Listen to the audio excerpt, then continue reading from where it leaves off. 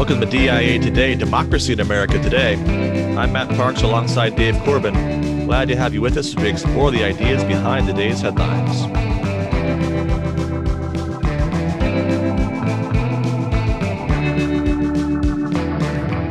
How's your week gone, Dave?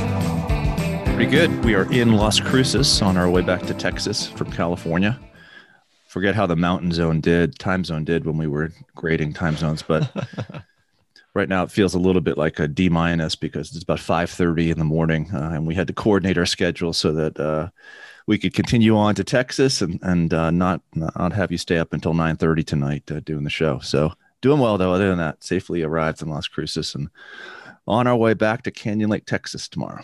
It's great. Yeah, that's definitely our earliest time to record. So we will hear a few sips of coffee perhaps as we go through here, but that's okay. You know, we can try out the morning drive time show format and see how that works for us. Better than snores. So yeah. if you hear that from me, shout something. Yeah, we'll make some loud noises if necessary. Okay. All right. Well, leading off, there's been a lot of speculation about the end game for COVID in recent weeks, with the number of new cases falling by about 75% since January, and vaccination, of course, making progress around the country. And in response to that, big headline coming out of Texas, Dave, where you're headed, and Mississippi this week, as reported by NBC News. The governors of Texas and Mississippi both announced on Tuesday they would be lifting their state's mask mandates and rolling back many of their COVID-19 health mandates, just one day after the CDC warned against complacency in the face of emerging coronavirus variants. And so you see NBC's commentary on that announcement embedded there in their opening paragraph. But the piece goes on to quote Governor Abbott, who says COVID has not suddenly disappeared, but state mandates are no longer needed. And of course, it didn't take long for President Biden to respond. You recall that he had said during the campaign that he was going to ask the American people to wear masks for 100 days, the first 100 days of his presidency. As it turns out, there are, looks like 16 states now that have either done away with their mask mandates or never had one. But his response on Wednesday was rather strong. He says, "I think it's a big mistake. Look, I hope everybody realizes by now that masks make a big difference. We're on the cusp of being able to fundamentally change the nature of this disease because the way in which we are able to get vaccines," he told reporters. "The last thing we need is the Neanderthal thinking that in the meantime, everything is fine, take off our mask, forget it." What do you make of Neanderthal thinking, Dave, and President Biden's reaction to all this? Well, the president could be just extending the definition of unity to include all Homo sapiens. And the other thing I would say, however, is that it assumes, right, that when a governor takes away a mandate or makes a mandate, that everyone follows in suit. And certainly there's an effect that leaders and governors and presidents have upon the manners of people, but they are not the makers of manners simply by the edicts that they give. We can go into Texas and be in a store of 400 people, and I'll probably still put on a mask if it looks like there'd be a situation where it might be good to wear a mask, and there'll be other situations where we'll be outside and I won't wear one. And you know what? I'm a human being, 49 years old, who's probably prudent enough to make that decision for myself. I'm not looking to the governors for every action. So I think the assumption there that everyone's always looking to an expert is a little bit ridiculous, but it definitely makes its way throughout a lot of the population. We're talking to our in-laws as we're driving here yesterday, and the suggestion, please promise me that you'll wear your mask everywhere, as if, you know, if you go into Texas, all of a sudden some transformation happens to your mind and you have to take off your mask completely because Governor Abbott has said so. Yeah. I mean, what has Governor Abbott said? He says you don't have to mandate a mask in every business. That's essentially the decree. Businesses can still, in fact, mandate masks, right? You might have a small shop and you might decide, well, you know, given the way that my business works, actually, it's important for people to have masks. They tend to be here for longer periods of time, and it tends to be a little bit more crowded. And so I'm going to do that. And then somebody who's got a big warehouse, right, with a huge volume of air and a small number of people that are coming there for short periods of time might reach the opposite conclusion. And there will still be plenty of people wearing masks in Texas. And of course, with a mandate, there's plenty of people not wearing masks. But I just think it's a striking revelation into something of the progressive mindset that the assumption is the moment a mask mandate is lifted, then all of a sudden masks are gone. Right? And what you're really doing is you're actually giving each business, each individual, the opportunity to make judgments based upon circumstances where they probably have more knowledge than the president of the United States about the particular dangers that they face. And it works perfectly into our required reading for today, our last reading on the volume 1 of de Tocqueville's Democracy in America, that deals with the question of what are the chances that the American Union will last and what dangers threaten it.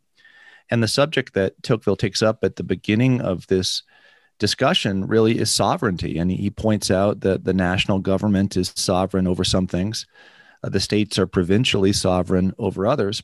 But then there's also the sovereignty held by the exercise of judgment of the people. So there are always three entities involved whenever you're working with acts of sovereignty. And the question for Tocqueville will be, is the national government sovereign enough over a variety of different things that hold the country together that will keep it together, that it will keep it unified? And here he responds that, and note he's writing in the context of the 1830s, that he doubts that this will be the case because the acts of sovereignty held by provincial, state, or local authorities are much more extensive, much more greater, much more part of people's lives than those of the national government.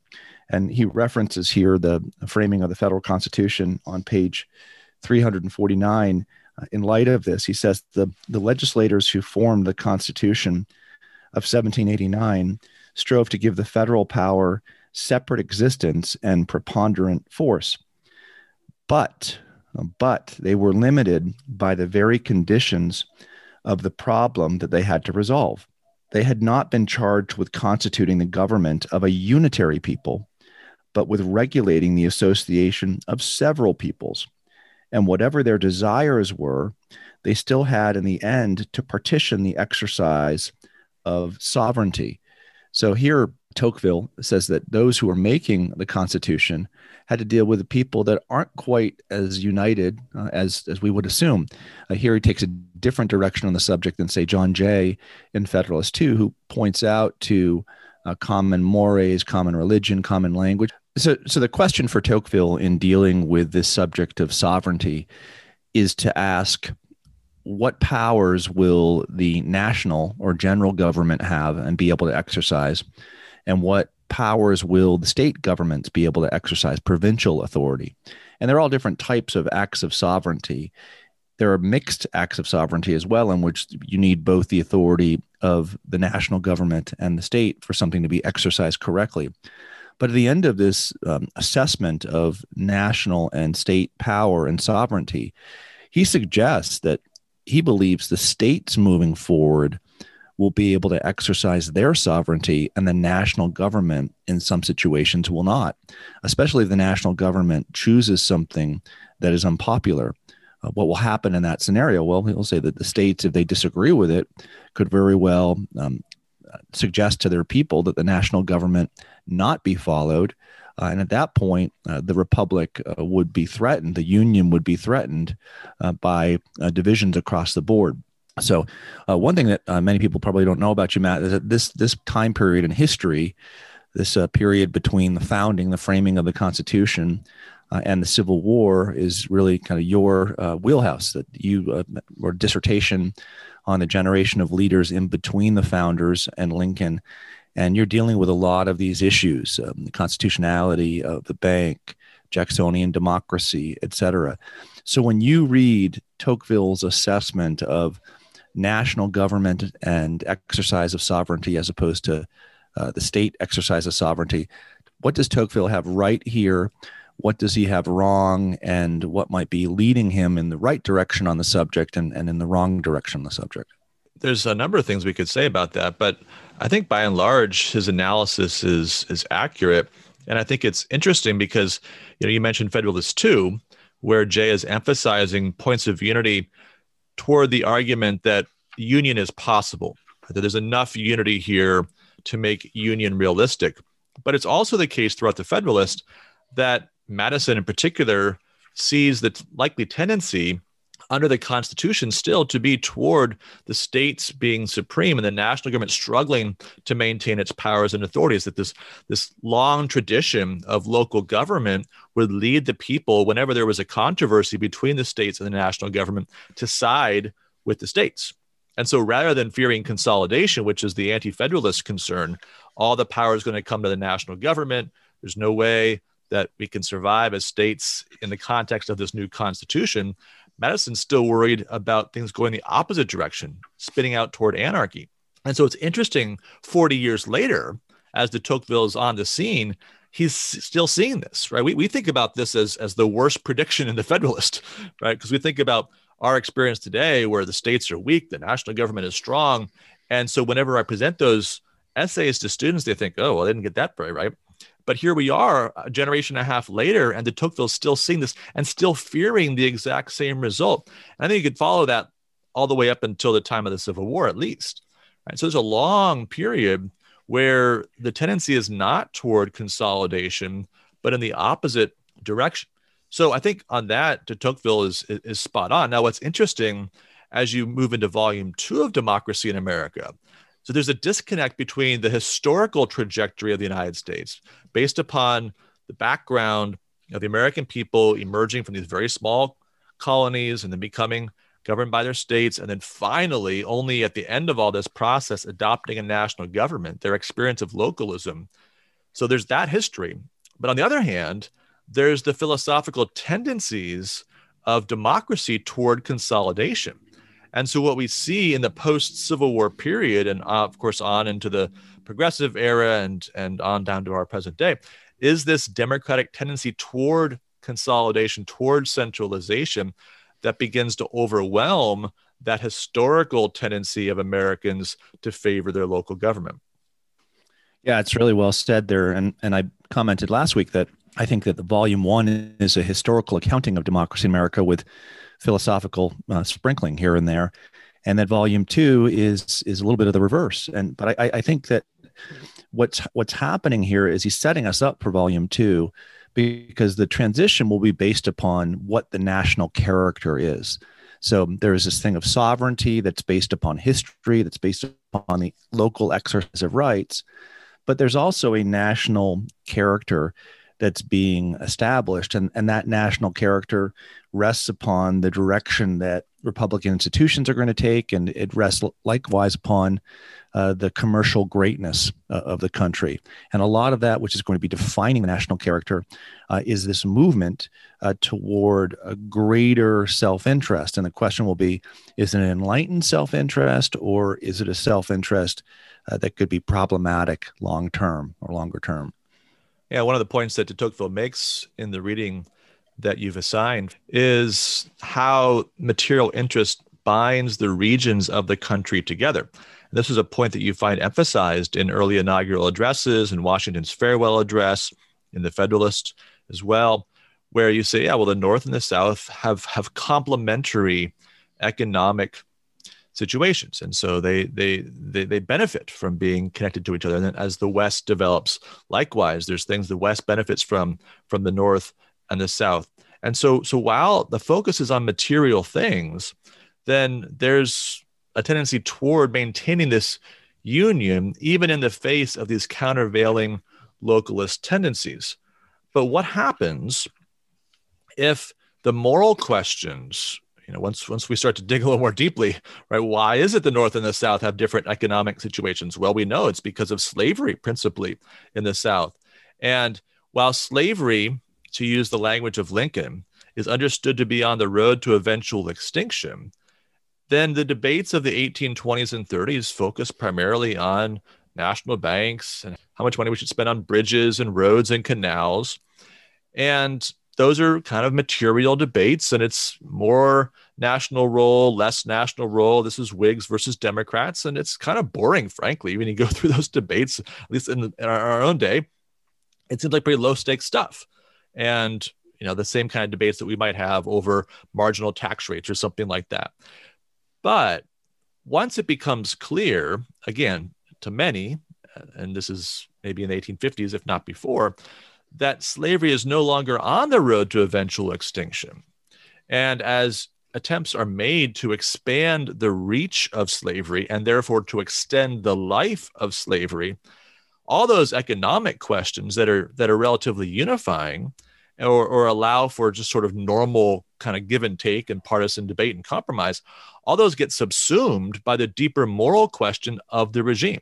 And what Lincoln says is, from the time of the founding, there was this central idea that defined the regime: all men are created equal. And while that central idea was acknowledged by all, and of course only imperfectly realized, then you had enough unity to hold the thing together. But once you had a challenge to that central idea, and the challenge begins to emerge actually into Tocqueville's day with the democratization of the regime, which begins to introduce ideas of a kind of moral relativism, right? All we want to do is just count heads, and regardless of how the vote comes out, that's good enough for us. That'll define right and wrong. That'll define whatever policies we need.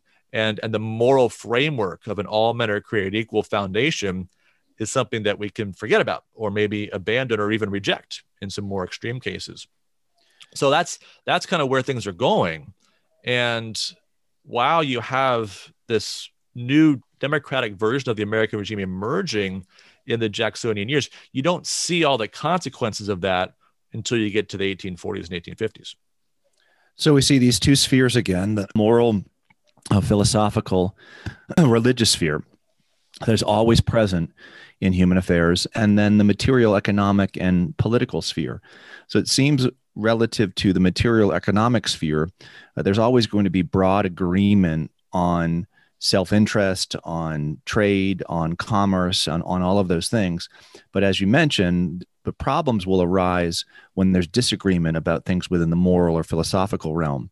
And what was holding things together initially were the Republican institutions that were framed. You have a constitutional republic, you have a rule of law that comes forth from that organizes activity of the national body and parts of it. But the question is, what will happen to those Republican institutions as we move forward? Will they be enough to hold things together in the moral realm? And here on page 379, he says that Republicans in the United States prize mores, respect beliefs, recognize rights. They profess the opinion that a people ought to be moral, religious, and moderate to the degree it is free. What one calls a republic in the United States is the tranquil reign of the majority. The majority, after it has had time to recognize itself and to certify its existence, is the common source of its powers. But the majority itself is not all powerful. What happens, Matt, when the majority becomes all powerful? And what happens when it suggests that its opinions do not have to be right? They're just its opinions, and that makes it right. And I think Tocqueville will say here, Republican institutions will be held together if there's a standard by which a majority opinion has to be judged. If that does not happen, then it's just going to be one large free-for-all. You throw moral relativism into the equation, and then you're in a really great bind as a country. It doesn't mean to say that you'll see just one great collapse, because in commercial terms, that expansion, that agitation, that entrepreneurship that is kind of continuing to drive Americans might allow Americans within the material realm, probably will produce within the material realm, this great, expansive, powerful country. But a great, expansive, powerful country that might have lost its essence of moral unity. So he closes out the whole volume with this really amazing prediction. I don't think I assigned this, but he says when he looks forward into the 20th century, the two nations that he sees as being most powerful, most likely to be the predominant nations on earth are the United States and Russia. And of course, when we look to the 20th century, what two nations come to the fore? Those two countries. All is not, however, all is not coming up roses for the United States, because even though this expansion that we continue to see in the 20th century, this commercial greatness that is there, will it be held together by Republican institutions? Will it be held together by Republican mores? Or will it be held together by other things that aren't so good for the health of the republic? That passage that you quoted de Tocqueville talked about the tranquil reign of the majority, which is a great phrase. And it really harkens back again to the Federalists, where they talk about the cool and deliberate will of the people governing. That's the small r Republican principle, when the cool and deliberate will of the people governs. And that's embodied in things like constitutions, in the settled judgment of a people over the course of time. But Jacksonian politics is not really tranquil. And as you move beyond that point into the 1840s and 50s, it becomes even less tranquil. And the kind of material debates that are maybe fun but low stakes get pushed to the side.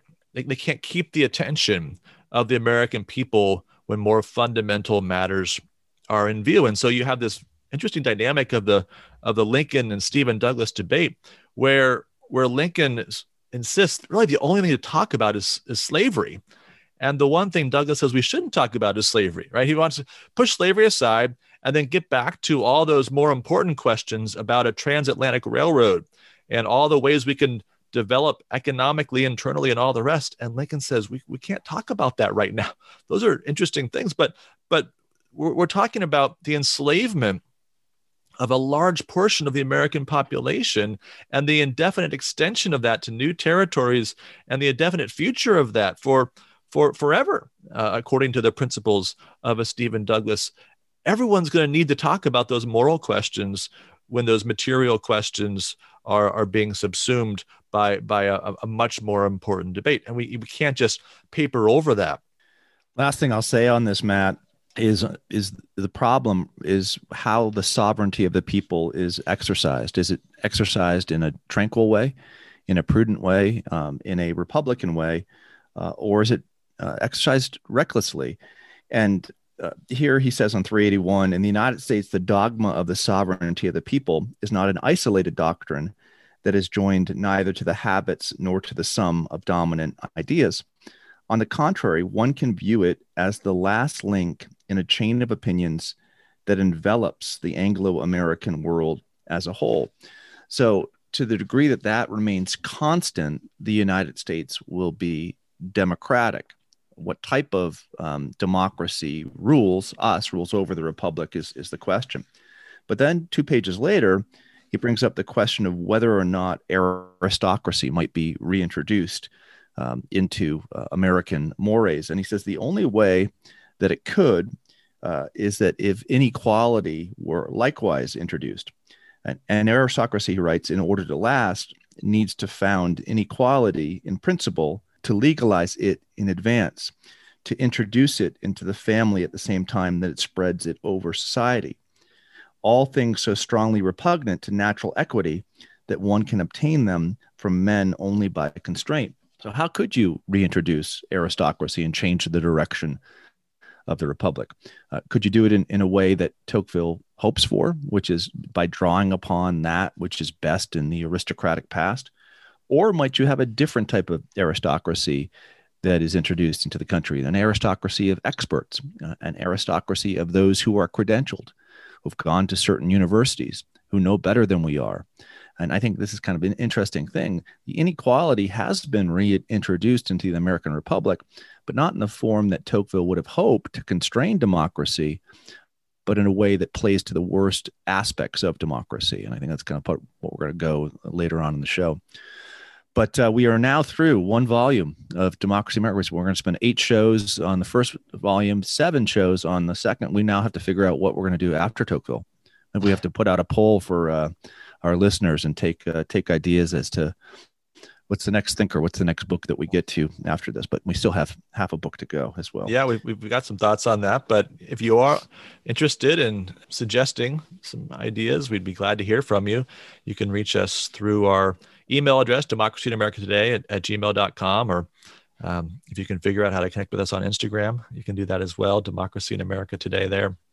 Well, one contender could be the adjacent reading for today, Machiavelli, not The Prince, but his Discourses on Livy.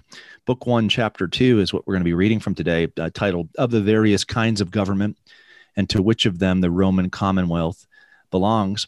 Here in this beginning, or one of the beginning discussions in the Discourses, Machiavelli runs us through something that we should be familiar with as students of political philosophy, what are the different regimes and how do they operate and how do they change? How do they come into being and how do they go out of being? A subject that's discussed by Plato in the Republic through Socrates, that's corrected in part by Aristotle.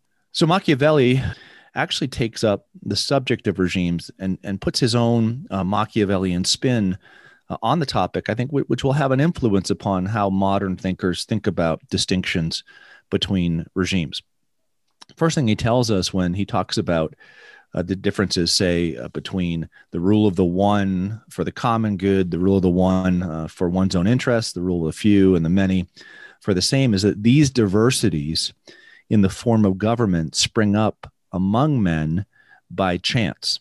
So chance is at work in how governments come into being. He says that at the beginning, for example, for observing that when a man wronged his benefactor, hatred was universally felt for the one and sympathy for the other, and that the ungrateful were blamed, while those who showed gratitude were honored, and reflecting that the wrongs they saw done to others might be done to themselves.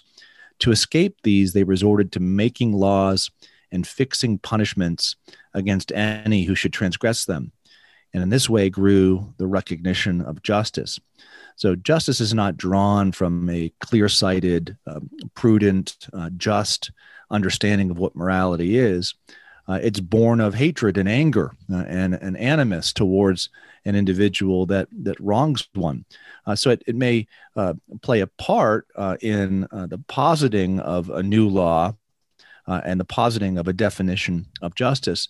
But at the end of the day, all human affairs, all human regimes are based upon conflicting interests or based upon a war of interests. So he'll say that the 6 forms of government that are often quoted by others after Aristotle, 3 that are good, 3 that are bad, can you really call one set good and one set bad when interest is driving all things? How does this link up with our conversation about Tocqueville and Republican institutions and the future of the United States? Tocqueville likewise recognizes the influence of interest and self-interest in human affairs. But he suggests that there can be something that you call enlightened self-interest. There can be something that moves closer towards an approximation of what is right, what is moral, and what is humane. And this distinction between an enlightened self-interest and a pure self-interest is important, because if all you think that politics is a matter of conflicting interests that are brought up by chance affairs, then really politics becomes a game of might makes right. It becomes a game where you can do anything to defeat your political opponent.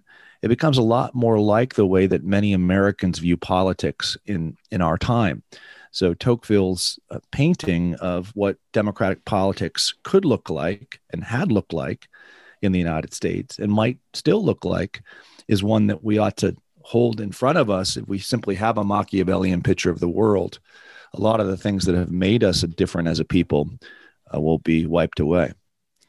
I think one of the practical consequences of this, once you collapse the difference between the good regimes and the bad regimes, is that you just give way to some overall cynicism. And the cynicism is actually not universally applied, right? So you're universally cynical about your opponent's motives and actions. Now you reserve, of course, the right to be aiming at justice on your own part, but you see everybody else as clearly self-motivated, self-interested. And so therefore you can't treat them as individuals with which you have good faith differences. They can only be enemies that have to be subdued, enemies whose exclusion from the public square is actually a good thing because they're not actually engaging in serious debate toward the good. Let's turn now to our headlines and maybe extend this conversation about the trajectory of contemporary democracy. And if you've been following the news, the House of Representatives, at least, has been quite busy in recent days, passing a number of major bills near the top of the Biden administration's agenda. And one that relates, I think, well to this conversation we've just been having is what was known as H.R. 1. and called the For the People Act, which is meant to deal with a whole variety of questions around elections and how we understand democracy and campaign finance and all the rest. And if you read about this, it's almost impossible to understand the nature of the bill because opinions are so amazingly divided on it. And it's a vast bill with many different facets. And so somebody writes about one aspect of it, and somebody writes a different aspect. Matt, I'm sorry to interrupt, but I just thought, and if you're against it, you must be against the people. And if you're for this, it's not that simple. Yeah, no, actually it's as easy as that. That's the good news, right? That's what, once you name it the For the People Act, then we know that those that are against it are just like we were saying, right? They're cynical rejectors of the people. They hate democracy. So yeah, we can easily sort out the good guys and the bad guys, but the arguments are definitely divided on this. So let's look at this. Over at the American Prospect, Marcia Brown writes glowingly of the bill, in particular, its rules concerning campaign finance. And, you may recall that for the last decade or so, the left has been looking for ways to reimpose campaign finance rules ever since the Citizens United versus FEC Supreme Court ruling that basically said that corporations have First Amendment rights and therefore have the right to participate in political campaigns. And therefore, all these restrictions that have been imposed around them had to fall.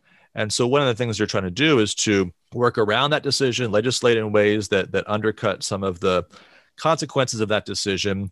This bill would include, for example, a program that would provide a 6-to-1 public funding match for small gifts to campaigns. So if you give up to $200 to a campaign, the government then matches that 6-to-1. Effectively, the campaign gets $1,400 from your $200 donation. And the idea is they want to boost the impact of small donors. People aren't as reliant on large donors during the campaign finance cycle. Another provision of this would require any corporation, union, nonprofit, or similar organization that spends more than $10,000 in an election cycle to disclose all donors who gave at least $10,000 during that cycle, unless the donor restricted the use of funds, in other words, said this is not for political purposes. The funds were received in the ordinary course of the organization's business. Again, so it was just sort of normal funding. You always give this amount of money every year to support this nonprofit in some general way. Or disclosure would subject the donor to serious threats of harassment or reprisal. Now, interesting that last provision, because we know that these kinds of donor lists can provide just those opportunities for canceling people for using them as political weapons, right? What does it mean to force the disclosure of those that give, well, $10,000 is a substantial sum, but there's many $10,000 donors to nonprofits around the country. And, we don't have to guess at how this might go, because there's actually a case working its way to the Supreme Court right now that involves, interestingly enough, as the defendant in the case, Xavier Becerra, who's the nominee of President Biden for Secretary of Health and Human Services. And Dan McLaughlin at National Review wrote about the case yesterday. The case is Americans for Prosperity Foundation versus Becerra. And basically it alleges that California violated the First Amendment by demanding that nonprofits disclose their donors to the state attorney general. And it goes on to document some of the ways in which that disclosure then, which was supposed to be private, right? It was just for the attorney general's office and not for public disclosure more broadly, but how that nevertheless became public. So this, what's called a Schedule B, is the document that you submit with the list of donors. Almost 1,800 of those Schedule Bs ended up being posted online. And some of these were for conservative organizations, some were liberal organizations, but almost 1,800 posted online. And the database, the internal database, was so badly guarded by security that they said essentially it was an open door for hackers. And the Attorney General's office, under both Becerra and Kamala Harris, who of course was the previous Attorney General, and now obviously Vice President, interpreted the rules to allow disclosure to public record and academic research requests. Right? So there were really bad use of the data, bad protection of the data. And of course, this isn't that surprising, right? Because we would expect that there would be individuals with a political interest in exposing their political opponents to all the consequences that would follow from finding out that this person gave this amount of money to this organization. So if that becomes a national mandate, and maybe not all the details are identical, what is likely to follow? Well, we would expect similar disclosures, whether accidental or intentional, to be used in a way that would be prejudicial to the free discussion and debate that's embedded in our First Amendment traditions. The problem here, and going back to something we were talking about earlier with Tocqueville and his desiring and thinking better, the tranquil reign of the majority, when you give the majority the ability through surveillance, right, to name names, does it remain tranquil, or does it move in a direction where it's actually making the case or making it more difficult for people to freely associate with one another?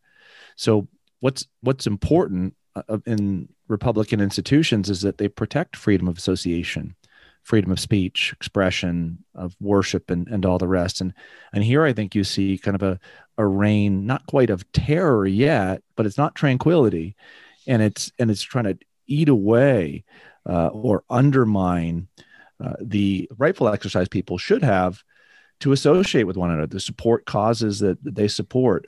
And especially when you're labeling bills for the people, how many more bills are going to come forward in the future where it's for the people's well-being? And then there's another organization out there, and you're like, these 1,000 dark money individuals, are against the people's well-being. And then what happens to them? Do they get canceled? Do their businesses get hurt? And I think it's a really improper use of power, and kind of shows you where our institutions are going. And I think our institutions ought to be supporting freedom of association rather than trying to make it something that's near criminal. Yeah, I think about this in light of just the theory of politics that's behind it. So go back to the most important debate in our entire nation's history, right? Unquestionably, that was the debate over ratification of the Constitution. And so how was that debate conducted?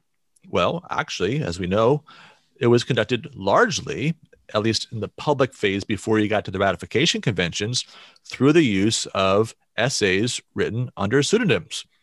Publius wrote in favor of the Constitution, and the federal farmer, and Brutus and Cato wrote against the Constitution. These pseudonyms were so effective that in some cases we still don't know who the authors are behind those essays. Everyone who engaged in these debates in this newspaper style back and forth used a pseudonym. Now, there were some political purposes behind that. Those names were associated with good causes, and so you're trying to associate the overall cause of for or against the Constitution with historical figures that have positive associations. But there was also a desire to maintain a distinction between the person writing the essay and the argument, right? To recognize that it's simply a logical fallacy to discount an argument on the basis of, well, of course, that's what Hamilton wrote. We know who Hamilton is. Madison, well, of course, Madison's going to say that. That has nothing to do with the argument. The argument can and should be evaluated based upon its truthfulness. And this is a point that's made actually in the very first Federalist essay, explaining why I'm not going to tell you who I am, but you can evaluate my arguments. You can judge them, and you can use your own reason to respond to them as you feel led to do that. And so what really happens here is we begin to make a style of democracy that is democracy in that old bad Aristotelian sense, right? Where who is it that's behind dark money? It's always the rich. It's the corporations, right? There's a class angle to this. It's a poor versus rich kind of dynamic, as if the rich or the corporations, the individuals, of course, who make up those corporations, have no right to engage in public debate, that there's something unseemly about them being involved in debates and discussions. And what is that? Is that a one person, one vote principle of democracy? Or is that the majority governing for its own sake kind of democracy. Well, the other aspect of this is so interesting is the other parts of the bill. So while there's a demand for full disclosure in some parts of what's going on in politics, if you donate money or whatever, with regard to voting, right, almost no disclosure is required, right? You see the irony and hypocrisy here, that part of the bill that's dealing with money, everything has to be detailed and exact, but that part that's dealing with who a voter is and how they vote and when they can vote and when the vote counts is the exact reverse. There's very little disclosure. You see that, Matt? Yeah, John Fund, writing at The Spectator, called this bill the worst piece of legislation he'd ever seen in his 40 years of reporting from Washington. And it wasn't because, or at least primarily, the campaign finance side of it. It was because of the rules surrounding voting. And we think about all the controversies and the challenges that came out of this last voting cycle. And obviously, states were trying to adjust to COVID realities and do their best to figure out how do you do a safe and fair vote. And I think there were sincere efforts, at least in some cases, to do that may have led to laws that you wouldn't want to hold on to in the long run, but maybe were necessary temporary accommodations to the conditions. But what's in this bill is the nationalization of some of those worst rules, which created the most opportunity for dishonesty and fraud.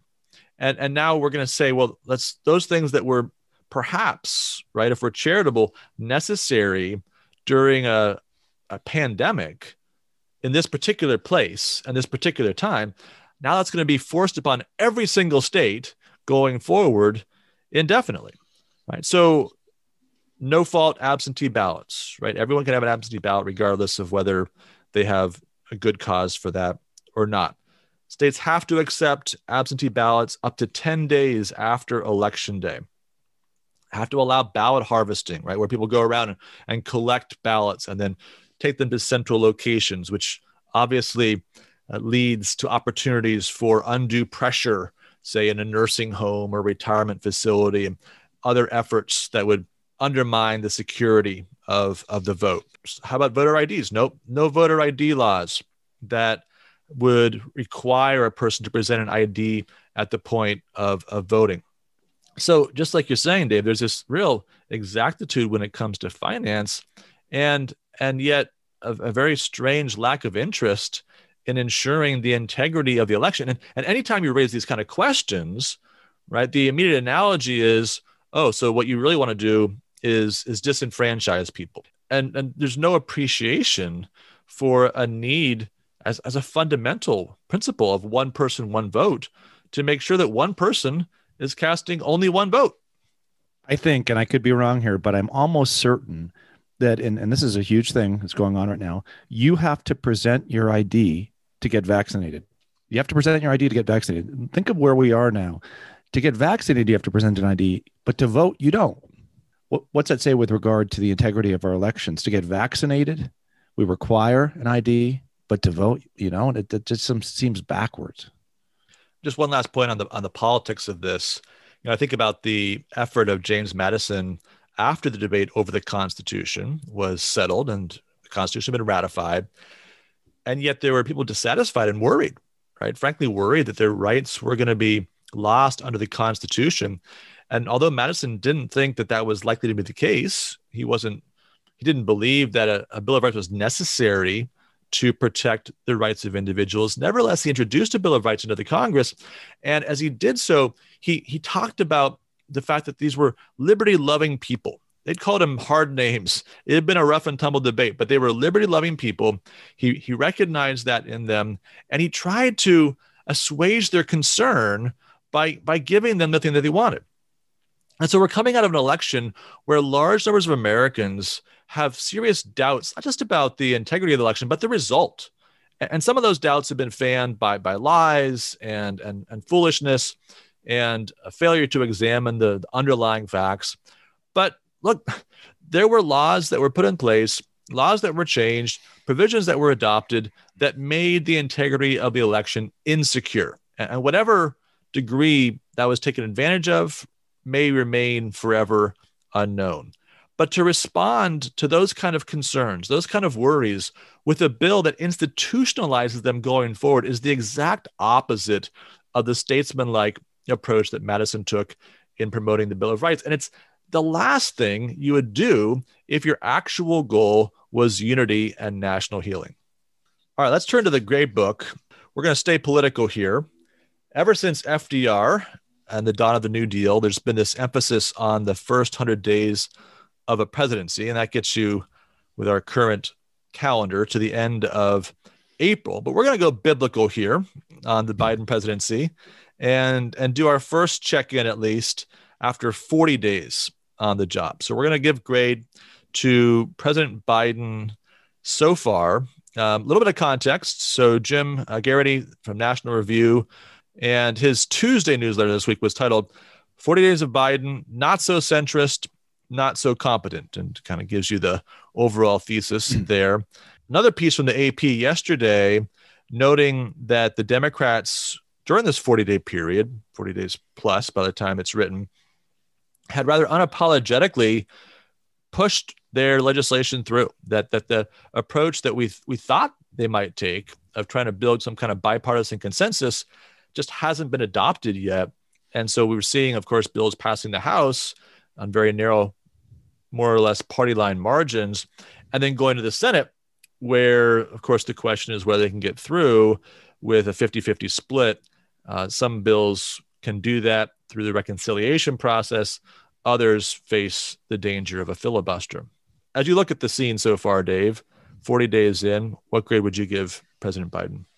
Well, if you were grading on the basis of red meat, or I should say full vegan, I would grade his presidency an A, in that he has rolled out everything at a pace that is really amazing. I mean, to think that we're judging based upon 40 days rather than 100 days shows you that this group of individuals was ready right from day one to get these things out there, to get them through the Congress. If, however, you're giving a grade based upon the result, whether you're actually getting the legislation that you want, that's probably more like a C. And then I'd say if you're grading upon what the likelihood is that you will do well in 2022, 2024, that to me is a wrong reading of the American public. That's more like a D. So you average up the A, the red meat that you're giving your supporters, the C, which is the likelihood that you'll get results, and the D, the future consequences that it'll have for you. And I think you're somewhere in between a D plus and a C minus. And I think what's interesting to me is that it shows, and this is going to be, I think, the great problem for the Biden administration moving forward, that you really didn't mean what you were stating when you gave your inaugural. That was all about unity. That this has really nothing to do with unity, and that you can take a look at Joe Biden, who people thought was going to be a centrist, and you can say that wasn't even close to being true given the record. Yeah, I like your categories because I think it is striking how much of an effort there has been to check all the progressive boxes. And you think about, of course, beyond the bills that have gone through the House, also the executive orders and the ordering of those, and really some of the significant themes of those executive orders. So all those things have been pushed forward and front loaded. And so you've already got kind of a narrative, which obviously this AP story is picked up on. And, as you read the story, they kind of give reasons why Biden would choose this course, because there's now some story told on the left that, Obama really tried hard to reach out to Republicans, but they just wouldn't do it. And so what's the point of even reaching out? They're just always going to want to stop things. So there's kind of this excuse that's given for this approach by the Biden administration. But the broader political context is you did talk about unity, and you're actually not going to get many of these bills all the way through without getting some people on board, or at least without putting pressure on individuals to make them make tough votes. These aren't even tough votes because you're not making any effort to compromise. And so these bills are easily presented as progressive Democratic bills. And so there's really no pressure on, say, a Republican in a swing state to join with the Democrats in making sure the legislation gets through. I mean, you haven't done anything to suggest you're trying to build a consensus on something. You're just trying to get through your ideas. And so it's actually, I think, to pick up on your point about 2022 and 2024, you could actually put some pressure on those Republicans, right? You could create bills that were more easily designed to reach a broader audience, and then they would be getting those calls, right? Then they would be feeling some pressure either to vote with you, which you would want, or you're giving a good campaign issue to the opponent in 2022 if that person's on the ballot in this upcoming election. But if you don't make the effort and you don't make any kind of bipartisan case for the bill, then you don't get the vote and you don't get the political benefit either. So I agree with you. I think it's a C or C minus. All right. Well, we wrap up each show with de Tocqueville's crystal ball. Dave, you had a huge week last week, 4 for 4 on your Golden Globes picks. Apparently we need to do more on the movies and television. So I was 2 out of 4, which I think was fairly good since I'd seen essentially nothing, but you're now 11-3 on 2021. We know we turned the page from 2020 to 2021, and all of a sudden your prognosticating skills just went nuts. Vegas Dave, I think, is the new nickname. Okay. Vegas Dave. So to keep it going here. So what's our crystal ball for this week? Yeah, well, we've got to do something other than politics. So we're going to wrap up with sports. Now, we made fun of the NBA All-Star game a few weeks ago, just the way that no one plays any defense. It's entertaining, but it's not really basketball. But that is the big event this weekend, NBA All-Star game. And last night, you had the 2 team captains make their picks. So you had 24 players that were eligible to be chosen. And then LeBron James and Kevin Durant went back and forth, making their choices. They were the 2 leading vote getters. And so that's why they got to make those picks. It was the 4th year in a row. LeBron has had that privilege. The only 4 years they've used this format. And important fact, the 3 previous years, his team has won. And, you read some of the stories, the quotes around this, you get to see why. He's definitely got a plan. He's trying to win this game. Look at the Durant picks.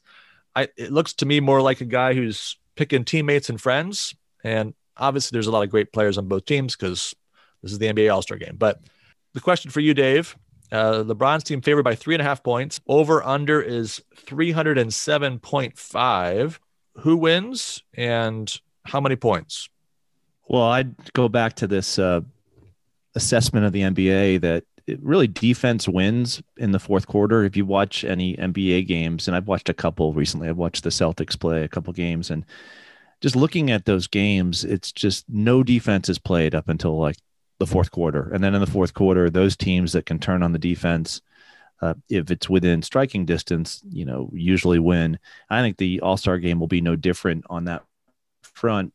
And given that's the case, when you look at the rosters for Team LeBron and Team Durant, there are many better defensive players on LeBron's team than on Durant's team. Rudy Gobert, for example, was the 11th person picked, is the best defensive player in the league. It's actually, when you look at these rosters and you see how many of them are actually good defensive players, maybe a quarter of these All-Stars are good defensive players. If you're using the real plus minus, a great stat on the NBA.